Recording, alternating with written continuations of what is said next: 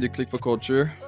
Mon nom est Freddy, comme d'habitude, host du podcast. Je dis toujours, tout arrive en son temps.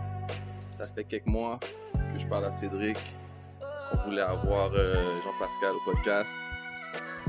Ben, j'ai donné le nom du gars sans l'introduire. Premièrement, on va introduire le guest de cette soirée, c'est Jean-Pascal. Ça va, man? Super bien, merci toi. Ça va très bien, man. Merci d'avoir pris le temps d'être venu. Je sais que you're a really busy guy ces jours-ci. Ben, toujours. Toujours, mais je quitte demain pour 3 mois pour l'entraînement. Right on time.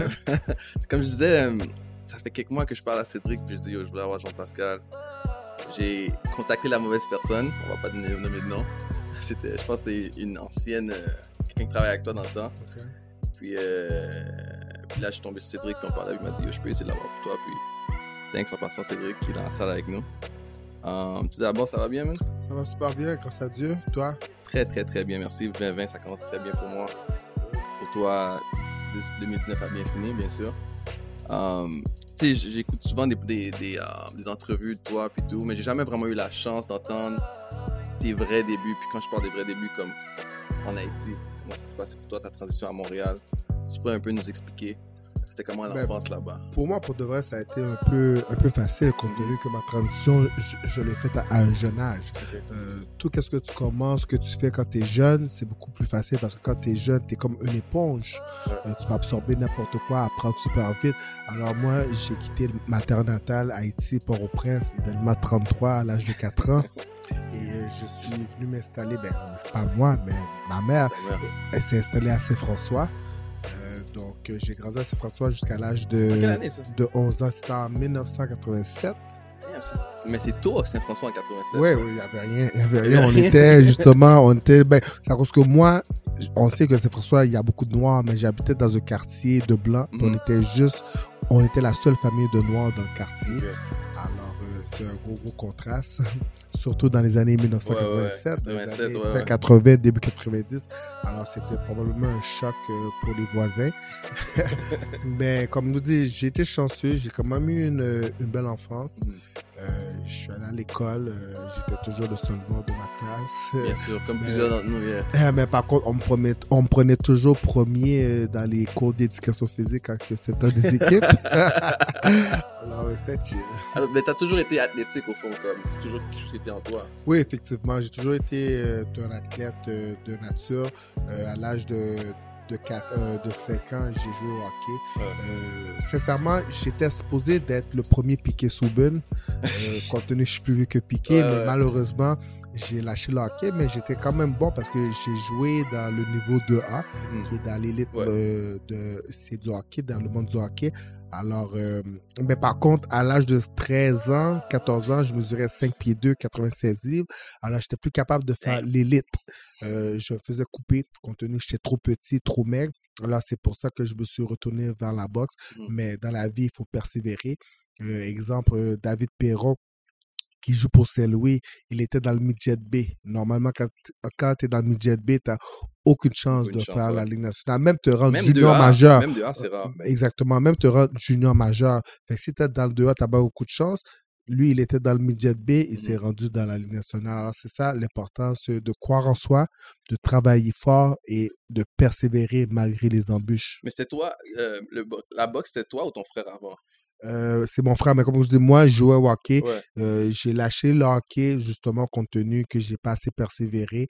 Mon frère était boxeur, il avait 17 ans. C'est lui qui m'a introduit à la boxe au club champion à Saint-Michel. Puis c'est de là que j'ai commencé ma carrière de boxeur grâce à mon grand frère Nicholson. Puis la transition de hockey à basket, parce que... hockey à la boxe, c'est ça? Excuse-moi, à la boxe, excuse-moi. Tu sais, la boxe, c'est un des seuls sports que c'est vraiment pas un jeu, comme on dit, comparé aux autres. Comment ça a pu se faire la transition? Comme je vous dis, compte tenu que j'ai commencé jeune, ça a été quand même assez facile. Je me rappelle quand j'étais dans la chambre de hockey, je disais aux autres, même à mes entraîneurs, que j'étais boxeur, que je faisais de la boxe, puis tout le monde riait de moi. Alors, je crois... Exactement. Mais je crois que maintenant, aujourd'hui, c'est moi qui ris des autres. C'est pour ça que je dis, dans la vie, c'est pas où tu commences, mais c'est où tu finis. OK. Puis, est-ce que ta personnalité que tu as maintenant, tu l'avais déjà dans ce temps-là? Non, non, c'est grâce à la boxe que je suis devenu une personne confiante parce que étant plus jeune, comme j'ai dit, je mesurais 5 pieds 2, 96 livres. J'étais petit, maigre, alors j'étais beaucoup complexé. Ouais. Mon grand frère était beaucoup plus gros que moi, beaucoup plus grand. Alors, j'étais beaucoup complexé, mais la boxe, en gagnant un tournoi de boxe, en devenant champion canadien, surtout ça, en travaillant avec un psychologue sportif, ça m'a amené à avoir confiance en mes moyens. Et je me suis dit que si je suis capable d'être champion dans une chose, je peux être champion dans d'autres choses. Alors, j'ai amené ça dans d'autres domaines de ma vie, comme à l'école. Ouais. Parce qu'à l'école aussi, en secondaire 1, 2, j'avais de la misère. À partir de secondaire 3, je me suis dit, bon, mais pourquoi je suis bon à la boxe? Parce que je travaille fort, je suis discipliné et je persévère. Alors, je me suis dit, bon, je vais prendre ces trois clés-là et je vais les transférer au milieu scolaire. Et quand j'ai commencé à faire ça, mes notes ont commencé à augmenter. J'ai fini le secondaire avec une moyenne de 85%. J'étais en sport-études. J'ai fini chimie avec 95, physique avec 94 et j'ai pu rentrer en technique policière. À cette époque, dans les années 2000, dans les débuts des années 2000, c'était une technique c'est contingenté. Ça veut dire qu'il y avait beaucoup de gens. Sur 800 demandes, ils prenaient seulement 120 élèves à travers le Québec au complet. Et je faisais partie des 120 élèves. Alors, j'étais très fier de moi. Ça aussi, ça m'a donné confiance en mes moyens. Et toute ma vie, j'ai fait la boxe et l'école. Parce que moi, la boxe, c'était mon plan B.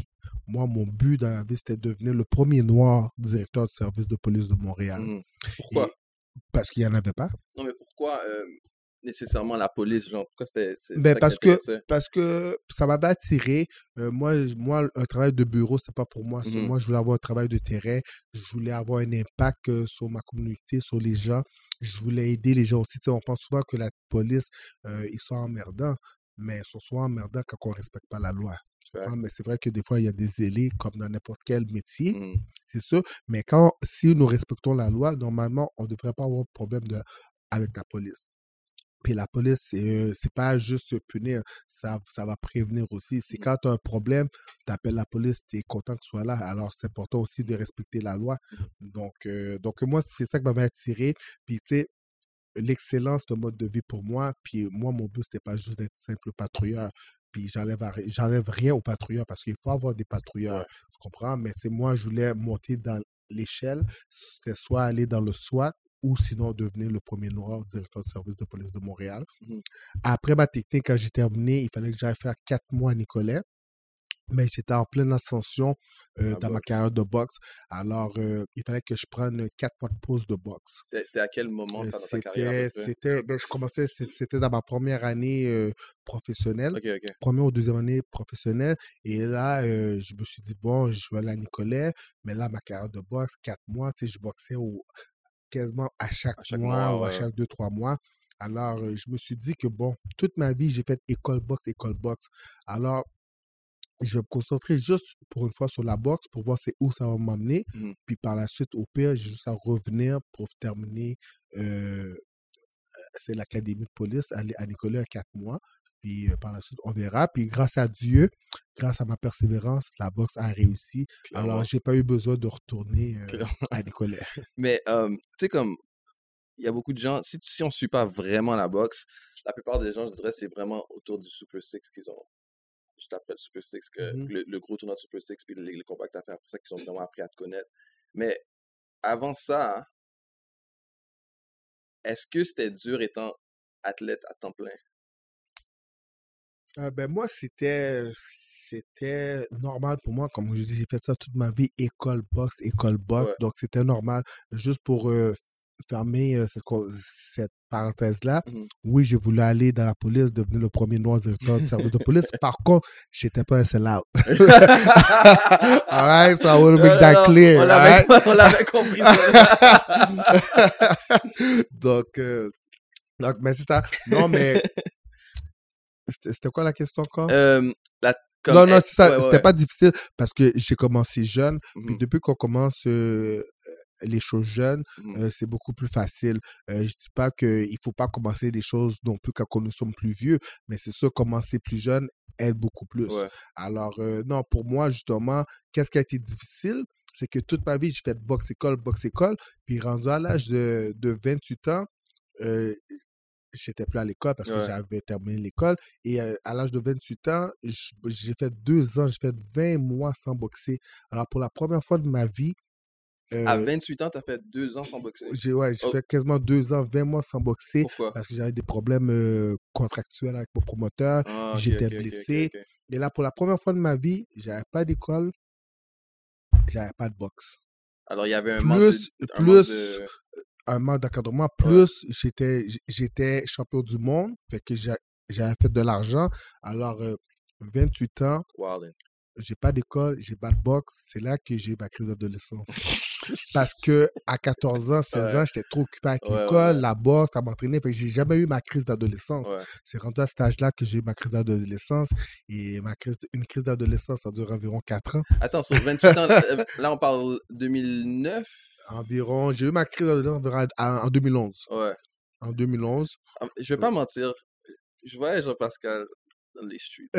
T'étais un peu Donc, wild. mais comme je vous dis, c'est pour Ouais, ça que je dis aux parents aussi, tu sais, faut laisser les enfants, les jeunes vivre leur crise mhm, d'adolescence à ouais, l'adolescence. Parce que s'ils vivent pas leur crise d'adolescence à l'adolescence, ils vont la vivre à l'âge adulte. mhm, Puis à l'âge adulte, les conséquences peuvent être beaucoup plus graves. À mhm, l'adolescence, tu fais des mauvaises choses, tu as le temps de te rattraper dans la vie. mhm, Mais rendu à l'âge adulte, euh, c'est beaucoup plus grave. Comme moi, je connais un de mes amis, il est en droit, c'est un cas sérieux, c'est un arabe, un libanais, ses parents étaient très, très droits avec lui. mhm, Il n'y a pas eu de crise d'adolescence. Puis malheureusement pour lui, il a vécu sa crise d'adolescence à 19-20 ans. mhm, Et il s'est fait renvoyer de ses cours de droit, de la faculté et tout. ouais, Donc, c'est pour ça que je dis que c'est important pour les jeunes d'avoir une crise d'adolescence quand même contrôlée. On ne peut pas mhm, laisser faire n'importe quoi malgré, parce qu'ils sont dans leur crise d'adolescence. Mais une crise d'adolescence doit se vivre, ouais, clairement. puis ça, elle ne se vit pas à l'adolescence, elle va se vivre à l'âge adulte, T'as puis dit. c'est mieux la vivre à l'adolescence qu'à l'âge adulte. Puis quand t'es en train de vivre cette crise-là, est-ce que comme la boxe c'est comme in the back of your mind, comme Ben, la boxe, c'est toute c'est la ma dernière vie, chose dans ta tête? exactement, c'était une des dernières choses dans ma vie. Là, c'était la première fois que j'ai connu le fame, Ouais. je sortais dans les bars, tout le monde me reconnaissait, j'ai connu les femmes, parce que, c'est à l'âge, à l'adolescence, puis jeune adulte, j'étais trop concentré sur qu'est-ce que j'avais à faire, je n'étais pas concentré sur les femmes. Ouais. J'ai connu l'alcool, parce que je buvais pas avant ça, là, tu sais, je boxais plus, Ouais. j'avais plus d'école, fait que je suis allé dans les bars, commençais à boire, les femmes, le film, le monde qui paie des verres, c'est la Mhm. tournée et tout. Donc, je me suis fait un peu embobiner là-dedans. C'est un cercle vicieux, mais grâce à Dieu, j'ai jamais fait de drogue de ma vie, Ouais. juste un peu d'alcool. J'ai réussi à m'en sortir. Comme j'ai dit, une crise d'adolescence, c'est environ 4 ans. Moi, ça a duré peut-être 5-6 ans maximum. Mais comme que vous voulez, c'est qu'avec un travail, la discipline puis la persévérance, Mhm. je suis revenu au top de ma game. Puis comme je disais, pendant que tu vis cette crise-là, ou bien tu t'as dit que t'étais en froid avec ta compagnie de promotion, Mhm. comment est-ce que comment est-ce que tu sentais que les médias te décrivaient au public? Euh, ben, Est-ce qu'ils étaient comme juste avec toi? on disait que j'étais un rockstar, mais tu sais, les gens ne pouvaient pas vraiment comprendre parce que les gens ne savaient pas que j'avais pas vécu de crise d'adolescence. Les Mhm. gens peut-être pensaient que j'étais comme ça, mais si on regarde un peu à ça, exemple, Carey Price, il a Ouais. vécu la même chose à Montréal. Lui non plus, il a probablement eu de crise adolescence. Quand il est Mhm. venu à Montréal, il a connu les femmes, l'alcool, le fame, puis au début, à 20 ans, 23 ans, ça n'allait pas bien là pour lui. Ouais. Puis il s'est replacé, il s'est marié, puis par la suite, il est devenu le QEPS qu'on voit présentement. Mais lui aussi, il a passé par là. Donc c'est pour ça que je dis que c'est important de vivre la crise d'adolescence à l'adolescence. C'est un bon point parce que j'ai vraiment jamais pensé à ça. Il y a beaucoup d'athlètes qui sont concentrés, qui sont focus sur leur sport dès un jeune âge.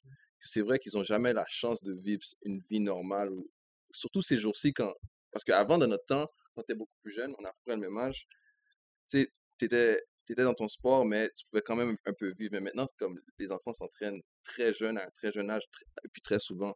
Alors, est-ce que c'est quelque chose que, comme les athlètes entre eux, ils parlent de ça, avoir cette crise-là euh, tôt dans leur vie ou quoi que ce soit? Parce que, honnêtement, j'ai jamais Non, pensé à ça, sincèrement, mais on pense pas ça parce qu'on est tellement focus sur qu'est-ce qu'on a à faire, sur notre métier, sur notre sport qu'on pense pas à une crise d'adolescence. mhm, On pense que nous autres, on va pas l'avoir parce on est mieux que les autres. ouais, Vous comprenez, mais c'est pas qu'on est mieux que personne, c'est que juste qu'on est concentré. Puis par la suite, un peu plus tard dans la vie, c'est sûr qu'on va la vivre. mhm, Des fois, il y a des gens, tu sais, qui vont vivre la crise de la quarantaine et ouais, ouais, tout. ouais. Donc, c'est pour ça que je vous dis, c'est Ça s'en vient important. là, bro. C'est important d'être structuré, Ouais, organisé, mais discipliné. ouais. Puis ta crise de quarantaine s'en vient là, bro. Ah, moi, j'ai encore du temps. Puis, à Montréal, ta relation avec les médias, comme c'est vraiment, il y a vraiment des hauts et des bas. Ben avant, mais là, maintenant, les médias, mais aussi le peuple québécois ont appris à me connaître. Ils m'ont apprivoisé au début. Tu sais, moi, pour dire la vérité, je pense que je suis le premier ou un des premiers athlètes qui était flamboyant à Ouais. Montréal. Ben, De flamboyant. couleur noire, Ouais, c'est ça. Parce qu'il y vous avait des comprenez? gars, mais c'est pas comme le Exactement. même genre de culture aussi. tu Exactement, vois. c'est pas la même culture. Ouais, Moi, tu sais, le bling-bling, les Blancs comme les Mike Ribeiro, ils étaient peut-être ouais, assez flamboyants, mais il n'y a pas de bling-bling. Moi, tu sais, c'est une autre sorte. On me considérait un peu comme le Floyd Mayweather ouais, québécois. ouais. Euh, mais comme que je vous dis, c'est juste qu'on a appris à me connaître. On pensait que j'étais, comment qu'on dit ça, arrogant, mais Ouais. c'était pas de l'arrogance, c'était de la confiance. La ligne est très mince entre l'arrogance et la confiance, Mhm, mais je regardais jamais personne de haut. ouais. Donc, c'est pour ça que c'était pas de l'arrogance, c'est juste de la confiance. Et puis, dans la vie, il faut croire en soi. Mhm, Il faut que tu crois en toi avant même que les gens commencent à croire en toi. Donc, il faut que tu te visionnes champion avant d'être champion. mhm, Donc, tu sais, il faut que tu te projettes dans l'avenir. Si tu te projettes que tu es le meilleur, avec le travail, la discipline et la persévérance, un jour, tu vas devenir le meilleur. Mais si tu ne te projettes jamais comme le meilleur, d'après moi, tu n'as pas beaucoup de chances de devenir le meilleur. C'est comme exemple, moi, je ne comprends pas les athlètes qui vont aux Olympiques qui visent une médaille de bronze. Pourquoi viser la médaille de bronze?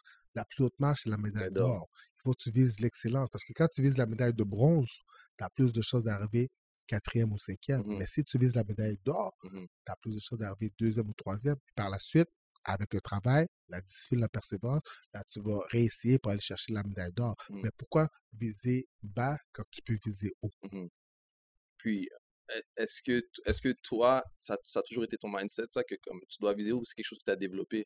Comme je dis, l'excellence est un mode de vie pour moi. Mhm, C'est ça que je l'ai développé avec le fil des années, avec mon psychologue sportif. Puis comme tu sais, aussi, c'est surtout qu'est-ce que j'ai développé, c'est il faut être résilient dans la vie, il faut persévérer. Parce que malgré, tu sais, je suis redevenu champion du monde après 10 ans quand ouais. personne ne croyait en moi, mais tu sais, j'ai persévéré. Puis la boxe, c'est comme la vie un peu, c'est en montagne russe. Il y a Mhm, des hauts et des bas, mais quand on est dans les bas, c'est là qu'il faut persévérer encore plus. Et malgré les embûches, j'ai persévéré et c'est pour ça que je suis redevenu champion du monde. Puis quelqu'un m'a fait remarquer qu'il m'a dit, tu sais, Jean, il y a beaucoup de gens qui auraient lâché bien avant. Là. ouais. Toi, ça t'a pris comme 8 ans, 10 ans. Il y a déjà après 2 ans, on aurait juste lâché. Mais c'est là que justement, la persévérance, c'est là qu'il faut continuer malgré que c'est difficile. J'ai échoué à quelques reprises Ouais. pour redevenir champion du monde, mais la troisième fois, quatrième fois a été la bonne. Mais pendant tes hauts et tes bas, tu étais quand même actif. La différence tu es actif à un haut niveau aussi. Oui. C'est pour ça que tu as pu avoir des hauts et des bas. Oui, exactement. Je restais actif. Je restais actif. Ça, là, c'est le travail, c'est la discipline.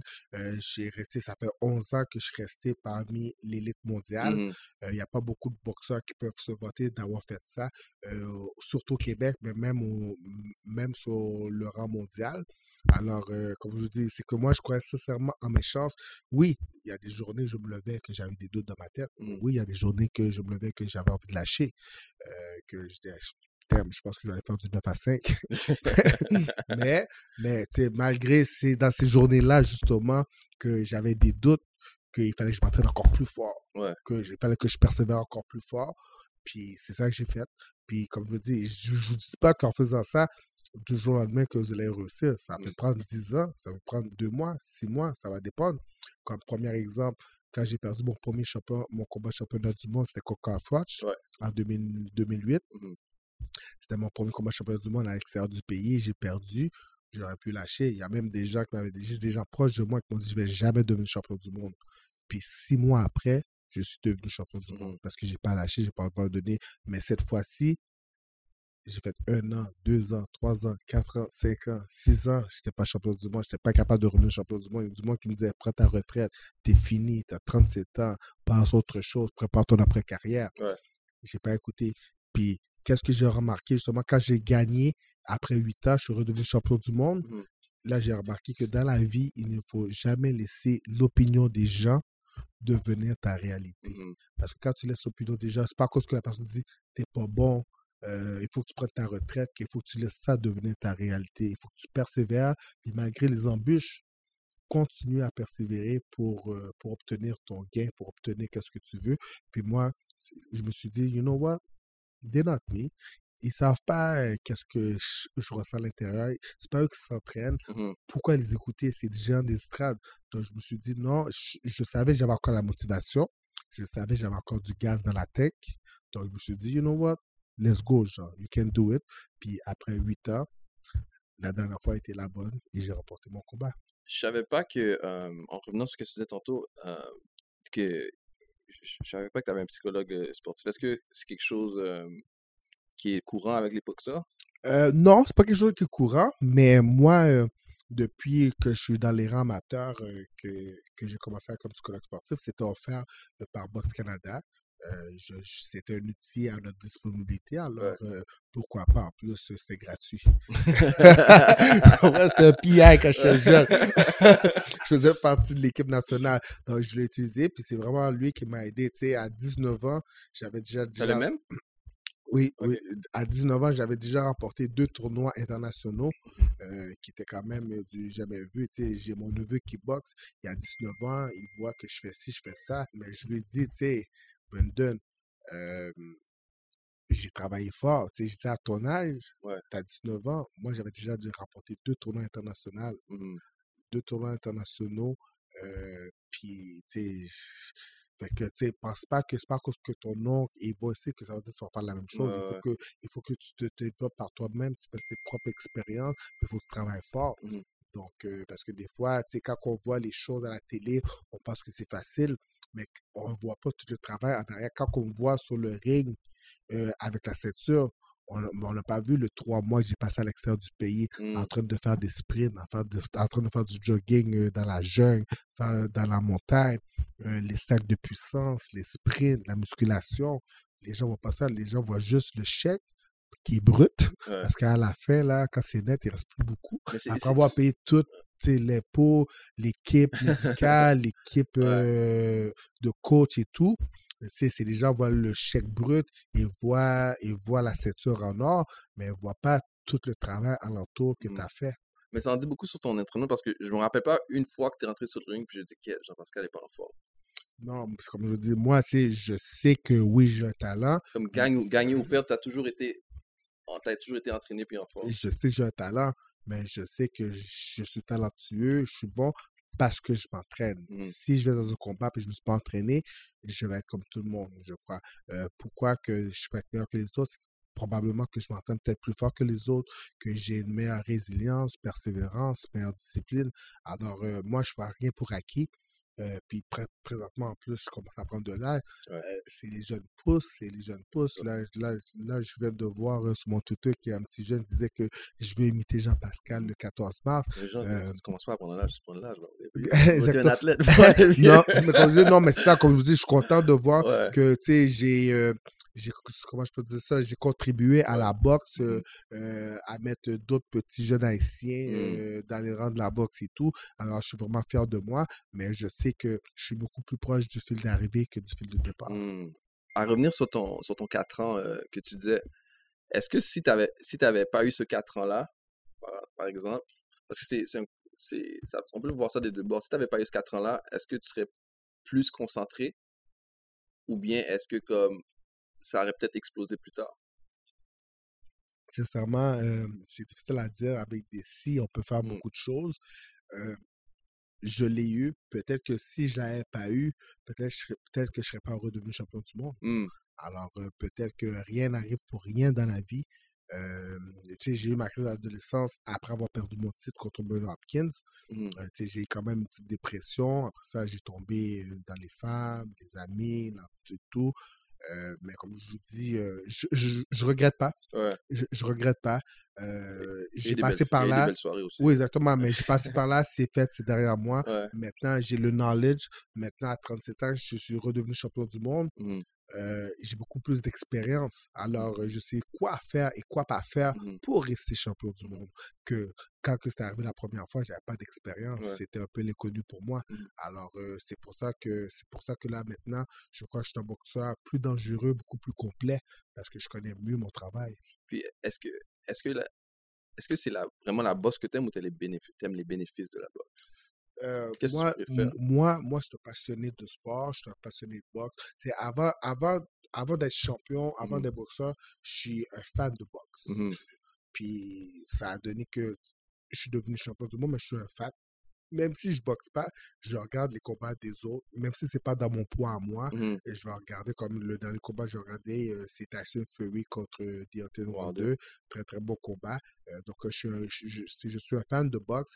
Puis, je sais que aussi, c'est sûr que j'adore les bénéfices parce qu'en même temps, ça me donne un corps de dieu grec. Alors, je peux pas me plaindre de ça. Les femmes aiment ça aussi. Alors, Ouais. c'est sûr que j'adore les bénéfices de l'entraînement. Mhm. Puis, je crois que les gens, justement, même les gens qui font du 9 à 5 devraient s'entraîner parce que ça va t'équilibrer physiquement et mentalement aussi. Mhm. Puis que je disais que je suis un psychologue, puis même les gens de tous les jours Mhm. devraient, une fois de temps en temps, consulter aussi un psychologue pour avoir d'autres points de vue Mhm. sur leur vie, sur leur stratégie, sur plein de choses. Alors, ça peut apporter un bon équilibre. C'est pas parce que tu vois un psychologue que ça veut dire que tu es fou. C'est clair. À revenir à la boxe, sur le ring, il y a toujours eu des critiques sur ton style ou ta technique, quoi que ce soit. Est-ce que tu as déjà pensé à changer ta technique ou la façon dont tu te bats? Étant plus jeune, non. Mhm. Mais c'est sûr que là, avec l'âge, moi, je suis un boxeur d'instinct. Alors, Mhm. je peux plus boxer comme quand j'avais 21 ans. Parce que à 21 ans, j'étais vite. Moi, je suis un boxeur de réflexe. Puis la Mhm. première chose que tu perds avec l'âge, c'est la vitesse, c'est les réflexes. Alors, c'est sûr que il faut que j'adapte un peu mon style de boxe. Mais surtout, qu'est-ce que je dois adapter, c'est mon entraînement. À 21 ans, là, tu peux t'entraîner 6 fois semaine, 2 fois par jour, 3 fois par Mhm. jour, sans stress. Mhm. Mais rendu à 37 ans, tu peux plus t'entraîner 6 fois semaine. Mhm. C'est que le repos fait partie de l'entraînement. Ouais. Il faut que tu fasses des bonnes sessions plus courtes, 45 minutes, au lieu, comme quand j'étais plus jeune, je faisais des fois 5 sparring par semaine. Maintenant, je vais faire un sparring par semaine. Mhm. Je peux Avec l'expérience aussi, tu n'as plus besoin Et- vraiment de 5 sparring. Exactement, exactement. Mhm. Donc c'est pour ça qu'avec l'âge, avec l'expérience, j'ai modifié mon entraînement pour essayer d'avoir une longévité dans mon sport. Puis est-ce que ça, vu que tu t'entraînes de façon différente, est-ce que ça te coûte plus cher t'entraîner maintenant qu'avant? Non, ça ne me coûte pas plus cher parce que malgré que j'étais plus champion auparavant, Ouais. je faisais quand même les mêmes entraînements parce que je me disais c'est ça qui m'a rendu champion du monde. Mhm. Donc, pourquoi couper les coins ronds pour essayer de sauver de l'argent? Mhm. Tu sais, j'ai fait une entrevue pour la revue, c'était Les Affaires. Mhm. Puis ils m'ont demandé c'était quoi le meilleur investissement que j'ai fait dans ma vie. Ton corps. C'est le meilleur investissement que j'ai fait, c'est sur moi-même. Mhm. C'est sur mon corps, dans mes entraînements, l'alimentation. Oui, les entraînements coûtent cher, 50 000, 60 000 des fois, mais justement, j'investis dans moi parce que je crois en moi. Je crois que ça va rapporter. Puis, jusqu'à présent, je suis pas dans le rouge. Puis, des fois, est-ce que tu t'assois puis tu penses que tu as la position dans laquelle que je suis? Comment? Est-ce que tu regardes ta vie puis tu regardes la position dans laquelle que je suis? Oui, je suis... Venant d'où tu es venu, tu sais, exactement, je me sens privilégié. Ouais. Je me sens privilégié, mais tu sais, comme je vous dis, j'ai travaillé fort pour me Ouais, rendre clairement. où je suis. Vous savez que beaucoup, en début de carrière, les médias me critiquaient beaucoup. Les gens me critiquaient beaucoup parce que ils connaissaient pas le Jean-Pascal. Maintenant, avec le temps, Mais aussi, les est-ce gens que tu as apprennent laissé la chance m'apprivoiser. de connaître Jean-Pascal Ben, différent c'est que comparé à les maintenant? gens, c'est qu'avant, les gens me voyaient plus dans dans des entrevues la semaine de mon combat. Ah, ok, ok, Dans la ok, semaine ok, de ok. combat, j'ai un mindset de warrior, de guerrier, de Ouais. soldat. Âme de bête, je suis le meilleur, il faut que je passe comme ça pour Mhm, aller sur le ring. mhm, Donc c'est sûr que les gens pouvaient penser ça, que c'était un peu cocky, mais c'était pas cocky, c'était pas arrogant, c'est que c'est un mindset de guerrier. mhm, Demandez à n'importe quel guerrier s'ils vont gagner la guerre, c'est sûr qu'ils vont dire oui. Tu mhm, vas pas commencer à douter que tu vas perdre la guerre. mhm, Mais là, avec le temps, après, j'ai commencé à avoir plus des entrevues loin de mes combats, comme tu sais, à 6 mois de combat, à mhm, 4 mois de combat. Alors, comme que j'appelle ça, les gens ont pu voir le Jean-Pascal couch, le Jean-Pascal sofa, le Jean-Pascal de tous les jours. Comme aujourd'hui, j'ai pas de combat dans une semaine. mhm, Donc, je peux être plus relax, je peux parler de plein d'autres choses. J'ai pas besoin de démontrer mon côté confiant ou peut-être arrogant pour certains. Je suis juste moi-même. On fait juste parler, c'est discuter. Donc, quand les gens commençaient à apprendre, à voir ce Jean-Pascal-là, c'est là qu'ils ont compris que, OK, quand il va sur le ring, c'est comme un personnage parce qu'il a besoin d'être un warrior, c'est un autre mindset. mhm. Il n'est pas comme ça 24/7. Puis Mais est-ce que... Ouais, par contre, comme je dis, c'est vrai, mais l'excellence, c'est un mode de vie. Je faire. suis comme ça 24/7. Il faut que moi, si, admettons, je fais quelque chose, je le fais comme il faut, sinon je ne le fais pas tout. Je fais pas les choses à moitié. C'est comme si je fais un party, demande à Cédric, that's gonna be off the hook, ça va être like the party, sinon je ne fais pas partout, je ne fais pas les choses à moitié. Mhm. C'est quand on va dans les barbecues, là, on mange pas juste des cheeseburgers puis des hot dogs vapeur, là. Ouais. Quand on va aller dans mes barbecues à moi, c'est lambi, crevettes, Filet mignon. seafood, filet mignon, tout, chef, tu sais, il y a plein de choses. Donc, quand je fais des affaires, je les fais comme il faut, De haut niveau. sinon je les fais pas partout. Puis c'est ça que j'inculte à ma fille.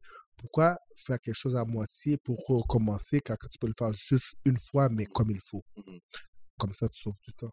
Puis, comme en revenant à ce que tu disais, est-ce qu'il y aurait des situations comme, par exemple, l'approche que tu as appris avec Hopkins, par exemple? Est-ce que tu aurais... Si c'était aujourd'hui, est-ce que ça aurait été différent? Je crois pas, parce que, genre, avec Hopkins, j'étais en fleur de l'âge, j'avais environ 25, 26 ans, peut-être, 26, 27. Mais tu sais, lui, Le il temps avait passe vite. exactement, ça Yo. passait, mais lui, il avait beaucoup plus d'expérience de Ouais. moi. Il avait déjà passé par où que moi j'avais passé. Mhm. Alors, c'est pour ça qu'il était en mesure comment je peux dire ça, d'avoir le dessus sur moi au point de vue mental, Mhm. parce que Hopkins aussi, c'était un des maîtres du mind game avec Clair. Mohamed Ali. Alors, mais comme je vous dis, tu sais, c'est dans la vie, on peut perdre, mais c'est quand on apprend de la défaite, c'est pas vraiment une défaite. Tu as appris, puis c'est ça qui va te pousser à aller plus loin. Tu fais un pas en arrière pour en faire deux par la suite, et c'est ça qui t'est arrivé. Comme aujourd'hui, on dit que je suis le nouveau Bernard Hopkins de mon époque parce que c'est moi qui corrige les jeunes loups. Est-ce que tu penses qu'on te donne le même respect, par exemple, qu'un... Parce que quand on y pense personnellement, puis je pense que tu l'as déjà dit aussi, historiquement parlant, tu es sûrement le meilleur boxeur canadien. Merci. C'est toi qui l'as dit, toi. C'est le monde qui me l'a dit. Non, mais c'est vrai, non, c'est vrai. Moi, je peux le dire clairement. Mais est-ce que tu penses qu'on te donne autant de respect, par exemple, qu'un Gatti? Sincèrement, je pense que oui. Ok. Je pense que oui. C'est juste que Gatti, le malheureux, il n'est plus de ce Mhm. monde, Mhm. mais tu sais, c'est un Hall of Famer. Mhm. C'est lui qui a pavé la voie justement pour des boxeurs comme moi, pour Lucien Buté, Adonis Stevenson. Mhm. Donc c'est normal que je vois Gatti en haut de la liste. Mhm. Moi, j'ai pas encore terminé ma carrière. Mhm. Alors, quand je vais terminer ma carrière, peut-être que je vais être en haut de lui, peut-être que je vais être en dessous de lui, mais en ce moment, Gatti, c'est lui qui trône au sommet. Puis est-ce que ta carrière était différente si c'était dans une autre par exemple, c'était dans une autre ville, par exemple, New York, Philadelphie? C'est difficile à dire, mais ici, je suis très content, je suis très supporté Mhm. par les fans du Québec.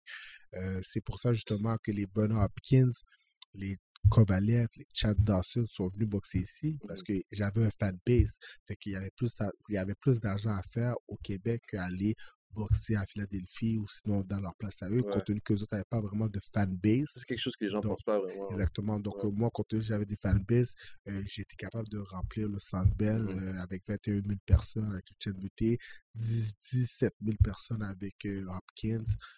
Donc, non, je suis très content d'avoir réalisé ma carrière ici. J'ai été le roi ici, puis ensuite, j'ai essayé de m'exporter aux États-Unis pour devenir le roi aux États-Unis. Et en ce moment, je suis pas si pire parce que j'ai gagné mes 2 combats. Mes 2 derniers combats étaient aux États-Unis et je les ai remportés. Alors, moi, je pense qu'il faut commencer à être le maître dans sa cour pour par la suite essayer de devenir plus gros ailleurs. Puis, revenir sur un peu sur ta vie privée, ton cercle d'amis, tu as l'air de garder sa tête. Effectivement. Moi, je suis un gars super gentil avec tout le monde. Tu peux demander à Cédric. Je suis un gars cordial avec tout le monde. Si on me demande une photo, un autographe, la plupart du temps, ça va être toujours oui. Mais cependant, j'ai toujours gardé le même cercle d'amis depuis que j'ai comme 14-15 ans. Cédric peut dire, je suis toujours avec les mêmes boys. C'est pas à cause que je suis devenu ci, ça, je fais ça, que j'ai pour autant changé. Mais qu'est-ce que les gens ne comprennent pas souvent aussi, c'est pas nécessairement la personne qui change. C'est souvent les gens alentour de toi qui changent. Alors, toi, à cause de ça, il faut que tu modifies ton comportement à cause que les gens ont changé compte tenu à cause que tu es devenu telle personne. Alors, même moi, je n'ai pas changé. Puis mes amis sont proches dans mon cercle fermé, n'ont pas changé. Ils me disent encore les vraies choses. Quand je suis off. Ils me le disent droit dans les yeux. Puis quand que c'est bon, ils me le disent aussi. Alors, c'est pour ça que j'ai encore les mêmes amis, puis c'est tout du monde sérieux, comme planificateur financier, j'ai des actuaires, j'ai des fiscalistes comme amis. Donc, je me suis entouré de monde positif. Puis c'est quoi, après boxe, c'est quoi pour Jean-Pascal? Présentement, je pense pas trop à la... C'est fou que je te demande ça, tu es encore champion du monde. Mais présentement, je pense pas trop à l'après-carrière parce que quand on pense déjà à l'après-carrière, à la retraite, nous sommes déjà à la retraite. C'est pour ça que je dis quand on se projette, c'est qu'on va le devenir. Donc, c'est pour ça que je ne vais pas trop penser. Je me concentre sur les dernières années qui me restent à boxer parce que j'ai encore du gaz dans la tête. Mais c'est sûr que tranquillement, pas vite, il faut que je commence à préparer mon après-carrière. Parce que c'est pour ça souvent que dans n'importe quel sport, il y a souvent des athlètes qui font des comebacks parce qu'ils ont fait ça toute leur vie. Là, ils arrêtent du jour au lendemain, mais ils n'ont pas préparé d'après-carrière. Ils s'emmerdent dans la maison, ils se tournent les pouces et après ça, ils manquent le limelight. Donc, ils font un comeback. Les boxeurs vont faire des comebacks, même les joueurs de hockey font des comebacks, les joueurs de basket. Mais si tu as préparé ton après-carrière, puis tu as quelque chose de concret, de solide, le limelight va pas te manquer, puis tu n'auras pas le temps de t'ennuyer à la maison. Well said, bro. Je pense qu'on a fait le tour du doigt avec Jean-Pascal, mais honnêtement, merci, man, d'avoir pris le temps d'être là avec nous. Puis, je pense que, honnêtement, t'es, comme on dit, underrated. Parce que, une question que j'ai pas posée, c'est pourquoi tu as toujours pris tous les combats? C'est pas tous les boxeurs qui font ça. Puis les grands boxeurs n'ont pas toujours fait ça. Tu as pris tous les combats. C'est l'excellence pour moi et ton mode de vie. Pour devenir le meilleur, il faut t'affronter les meilleurs. Alors, si tu n'affrontes pas les meilleurs, tu ne pourras jamais claim que you're the best. Moi, je voulais savoir si j'étais le meilleur. Alors, c'est pour ça que j'ai toujours voulu affronter les meilleurs.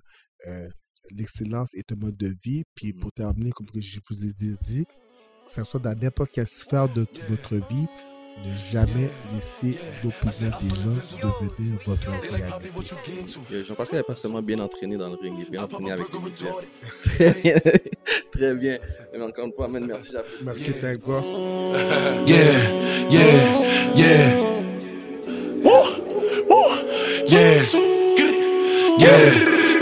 I said I feel invincible, hold on.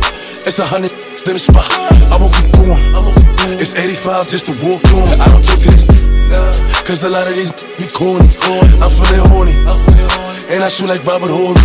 I'm off this percolated, I got a percolated.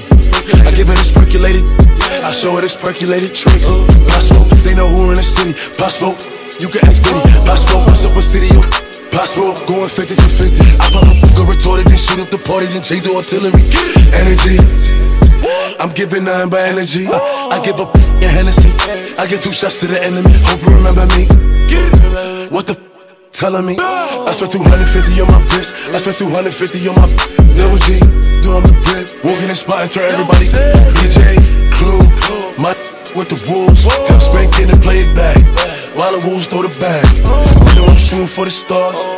Aiming for the moon. I shoot at any op. Cause you know I woo. Send that to the medic. Everything raw, no edit. Pop Smoke, did it. I said I feel invincible, hold on. It's 100 in the spot.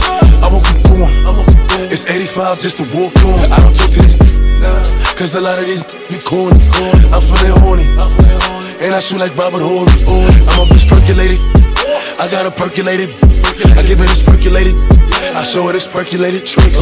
Pop Smoke, they know who in the city. Pop Smoke, you can ask Diddy. Pop Smoke, what's up a city?